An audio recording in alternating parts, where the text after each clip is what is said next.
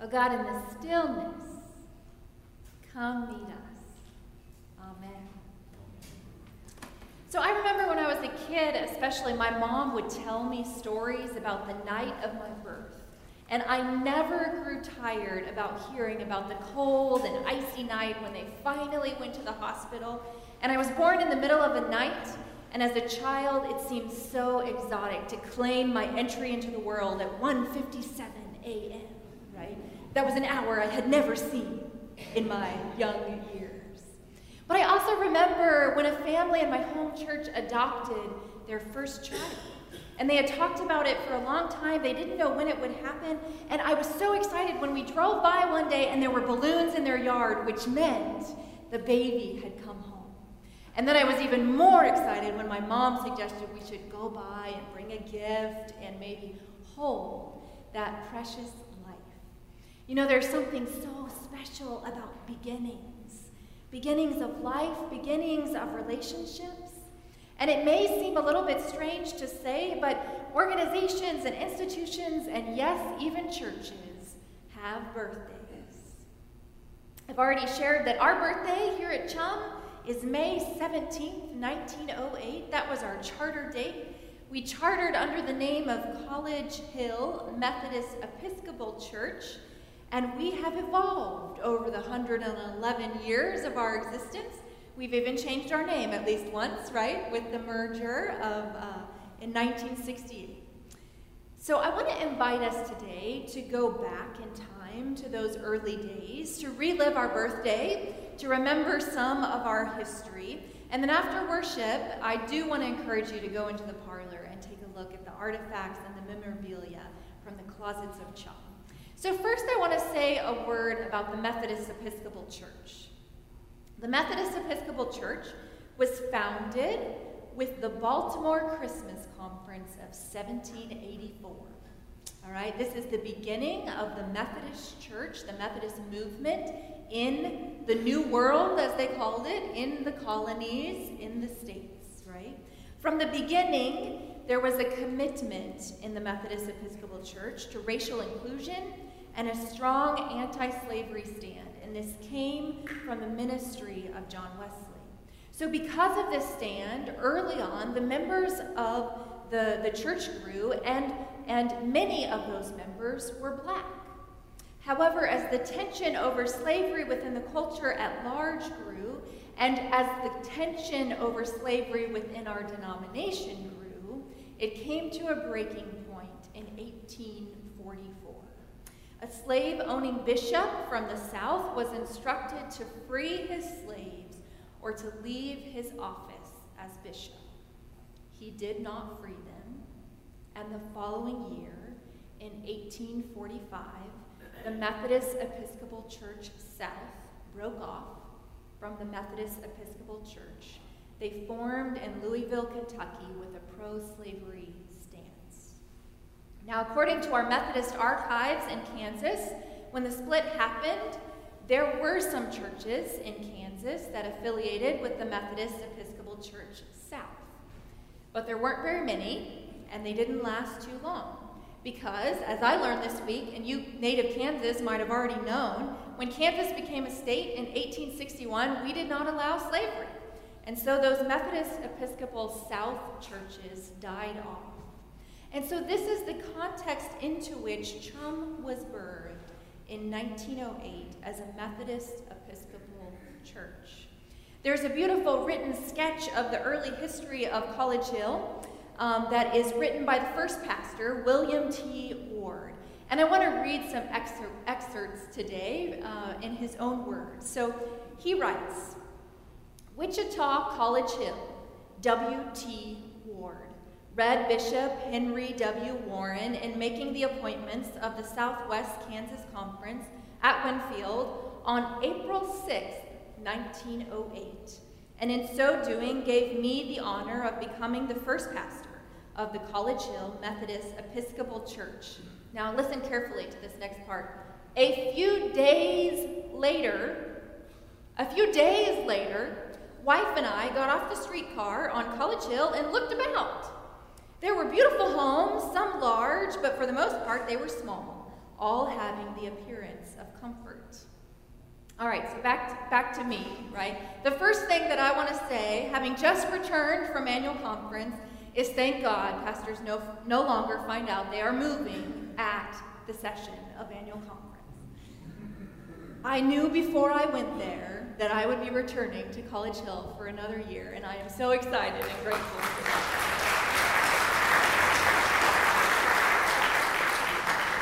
But in these days, in this era, this was common. And so during annual conference, there would be a very important reading of the appointments in which everyone was listening carefully. And the next few days would involve packing up and moving to the new church. And so this is exactly what Reverend Ward and his wife did. I looked it up. April 6th in 1908 was a Monday. That was when they found out where they were going. It says a few days later they arrived, and I would venture to guess that his first Sunday in the pulpit was probably Sunday, April 12th. So, upon their arrival, Pastor Ward goes on to write, and I want you to try to imagine what he's describing. He's describing the neighborhood and the land that we are on and in right now. So this is what he says. The community was not solidly built. Houses in some places were scattering. In fact, there were whole blocks without a house or a tree. And these open places were given over to corn, cane, potatoes, and sometimes weeds. East of Roosevelt was open farmland. There was not a single foot of pavement east of Hydraulic Avenue, and our memories are fresh, with the laborious going on the part of horses to traverse the gumbo stretch from Hydraulic to the hill during rainy times. There was not a sewer system on the hill. Wichita East High School grounds were an alfalfa field, and Chisholm Creek was a creek, not a canal. Upon the day of our arrival to take up our work, we had no church building, no parsonage, and no church membership. But we did have a glorious opportunity. And this opportunity was made all the more glorious because of the splendid work done by a group of devout men and women in the months preceding our arrival. So Reverend Ward goes on to describe that glorious work that was done before he and his wife arrived. He said the land was procured prior to his arrival through the foresight of First Church downtown and with the help of citizens who lived in College Hill. And so the First UMC trustees owned the land at the corner of First and Erie. That's still our land. And then on April 28th, 1908, just a few weeks before Reverend Ward arrived, the deed was given to trustees from College Hill Methodist Episcopal Church by the trustees at First Church. So he talks about the people who were gathered in the previous 8 or 9 months before his arrival, and he starts with describing the first public meeting that happened on August 9th in 1907, where Reverend A.E. Hoyt was to secure names of people who might be willing to be members. By December 7th of 1907, they rented a house to hold services in, and this is it, if you can see that. They organized a Sunday school for children. By the following week, they already had 58 children. I know. On that same Sunday, they had their first preaching service, and Reverend N.E. Harmon preached. They organized a ladies' society, a junior league. They offered communion for the first time on March 22nd. And then, on April 12th, Reverend Ward arrived. He preached his first sermon from 1 Corinthians 3:9 with 125 people present. Now, this is the first verse of the passage of Scripture that Cindy read for us today. And I want to bring out just a few points from this scripture. There is a very clear message in this scripture that the people are the church, that they are what is being built, and that the leader, in fact, is not the most important piece. And apparently at this time there was division within the Corinthian church. Some of the people were quite partial to Paul's leadership. Others of them preferred Apollos, another leader who had contributed to their community. And in verse 4, before what we started reading, Paul writes, when one says, I belong to Paul, and another, I belong to Apollos, are you not merely human? I love this. I think what he's saying is, you really can't claim to belong to a particular leader because all of you are actually human, and therefore, therefore, all of you belong to God. So it's a reminder that the leaders and the pastors will come and go, but the church remains because the people of the church remain. And the people of the church remain because they belong to God, not to a particular leader. So there's this explanation that the leaders co-labor to build the church, that Paul has set the foundation in Jesus Christ, and it is conveyed that each person is part of the structure. That literally you are one of the building blocks that God is using to build the church. The building of the church then, which is you, which is us, is indwelt by God. So in the case of our own history, the foundation, right, has been laid through this partnership with First Church and lay leaders from pastors lending their time, and then Reverend Ward arriving to begin the work. It was just a month after his arrival that the church was ready to charter with members. And so I want to read again in his words. He writes, "Naturally, the matter of membership was our first concern. Accordingly, we set about the work of enlisting those who would unite with us. May 17, 1908 was designated Charter Day and was appropriately observed. The charter roll was kept open for some days, and the 78 reported on Charter Day was increased to 107 when the roll was finally closed." So I just want to say that as I read this, my first reaction is, if only growing the church was as easy as finding people who would sign their names to the membership roll. Those days have come and gone, my friends. But it is said that every church has a life cycle, and that it's normal, that churches are born and churches die. At annual conference this year, we closed 9 churches. And for me, this hits so close to home as I have pastored a church that made the difficult decision to close. It is hard, and it is sad, and it can also be faithful. Churches are born, and churches die. So there's a bell curve that shows kind of the life cycle of a church. Churches are planted, they go through stages of growth, they eventually reach maturity, and then they find themselves on the downward side of the bell curve. If we look around, we can see this decline happening in all the mainline denominations across the U.S. We're not the only church that can think back to the days when the pews were full every week, or the days when we had to pull in extra chairs into the fellowship hall, to the days when Sunday school classes numbered over 100 in attendance, to the days when membership numbers really did translate into the strength and power of the congregation. And there is a strange and interesting part of the scripture in 1 Corinthians that catches my attention. It's the part about fire. You know, that scripture is saying that the building will be built upon the foundation, and all kinds of materials may be used: gold, silver, precious stones, wood, hay, and straw. And then it says the fire will test what kind of work has been done. I think fire is such an interesting choice because, as you all well know, fire both purifies materials and makes them stronger, but it also destroys. It's a similar dichotomy with water, right? Water brings growth and new life, and we need water until the rains just won't stop and there's floods all around, destroying the land and the building and the homes of people in the community. But fire is also a sign of the presence of the Holy Spirit. And then, of course, we see fire on birthday cakes, right? When we light the candles. And this year, our cake is lit up with 111 candles. So I want to go back to Reverend Ward's story. They're working on the membership as a foremost priority.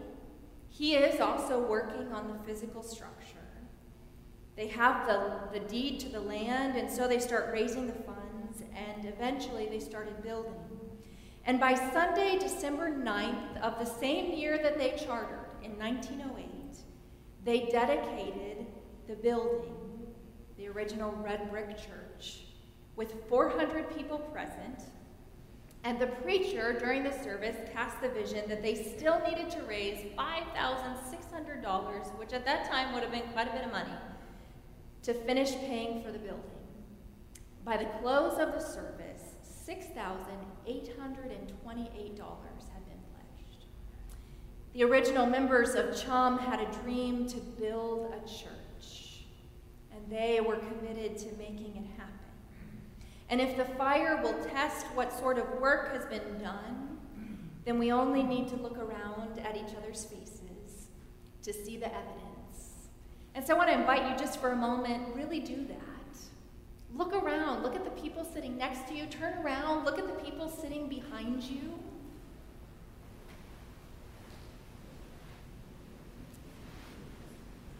Because, my friends, it is not the original red brick church or even the current structure. The church is us. My friends, you are the building. You are ultimately the building, and you have stood the test of time. We have stood the test of time. We are not crumbling. The flames have made us stronger and purified our purpose and our unique calling here at CHUM. And this birthday gives us an opportunity to reflect on our birth, on who we are, but also on who we are becoming. Because, you see, the way that a church remains vital on that life cycle chart is to start a new life cycle, whether that's before you get to the other side of the bell curve, or even if you're over on the other side, that line that goes up and starts anew. To dream a new dream, to be infused with new energy. And so as those 111 flames burn, I wonder if we are being invited to imagine a new future. Are we being invited to greater generosity to fuel the work? Are we being invited to new expressions of church that build on our foundation? So I want to end this morning with the conclusion of Reverend Ward's writing. These are the last words in his sketch of the early history of College Hill Methodist Episcopal Church. This is what he says. Thus were the foundations laid for what we believed and often remarked to one another would someday be a great church. Our members were few, and our dollars were not multitudinous, but love and devotion were present in great profusion. There could not have been more were we rich and many. It was a joyous task to see this enterprise like a beautiful flower unfolding day by day. My friends, I would submit to you that these words are still ever so true. Our members may be few. Then the dollars may not be multitudinous. I love that word. Not one we hear very often these days, right? And yet, love and devotion are present in great profusion. And so, my friends, happy birthday. Happy birthday, CHUM.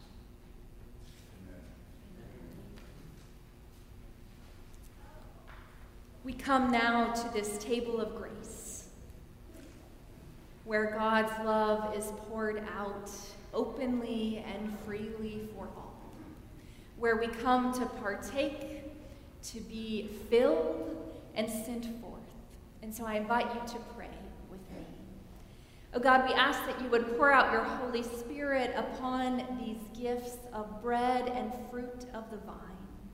Make them be for us the body and blood of Jesus Christ, so that as we partake of this meal, we might be transformed, that we might become the body of Christ, redeemed by his blood. Oh God, we ask that you would pour out your Holy Spirit upon these ones gathered here, your church, the people of God, that they might walk in the way that leads to life eternal, that they might do the work of building the kingdom of God in this place, in this time, in this generation. Oh God, we thank you for your Spirit among us and for the ways that you live within us and work within us, that this meal might transform us, that we would be one with you, one with each other, and one in ministry to all the world, until Christ comes again and we feast together at the heavenly banquet.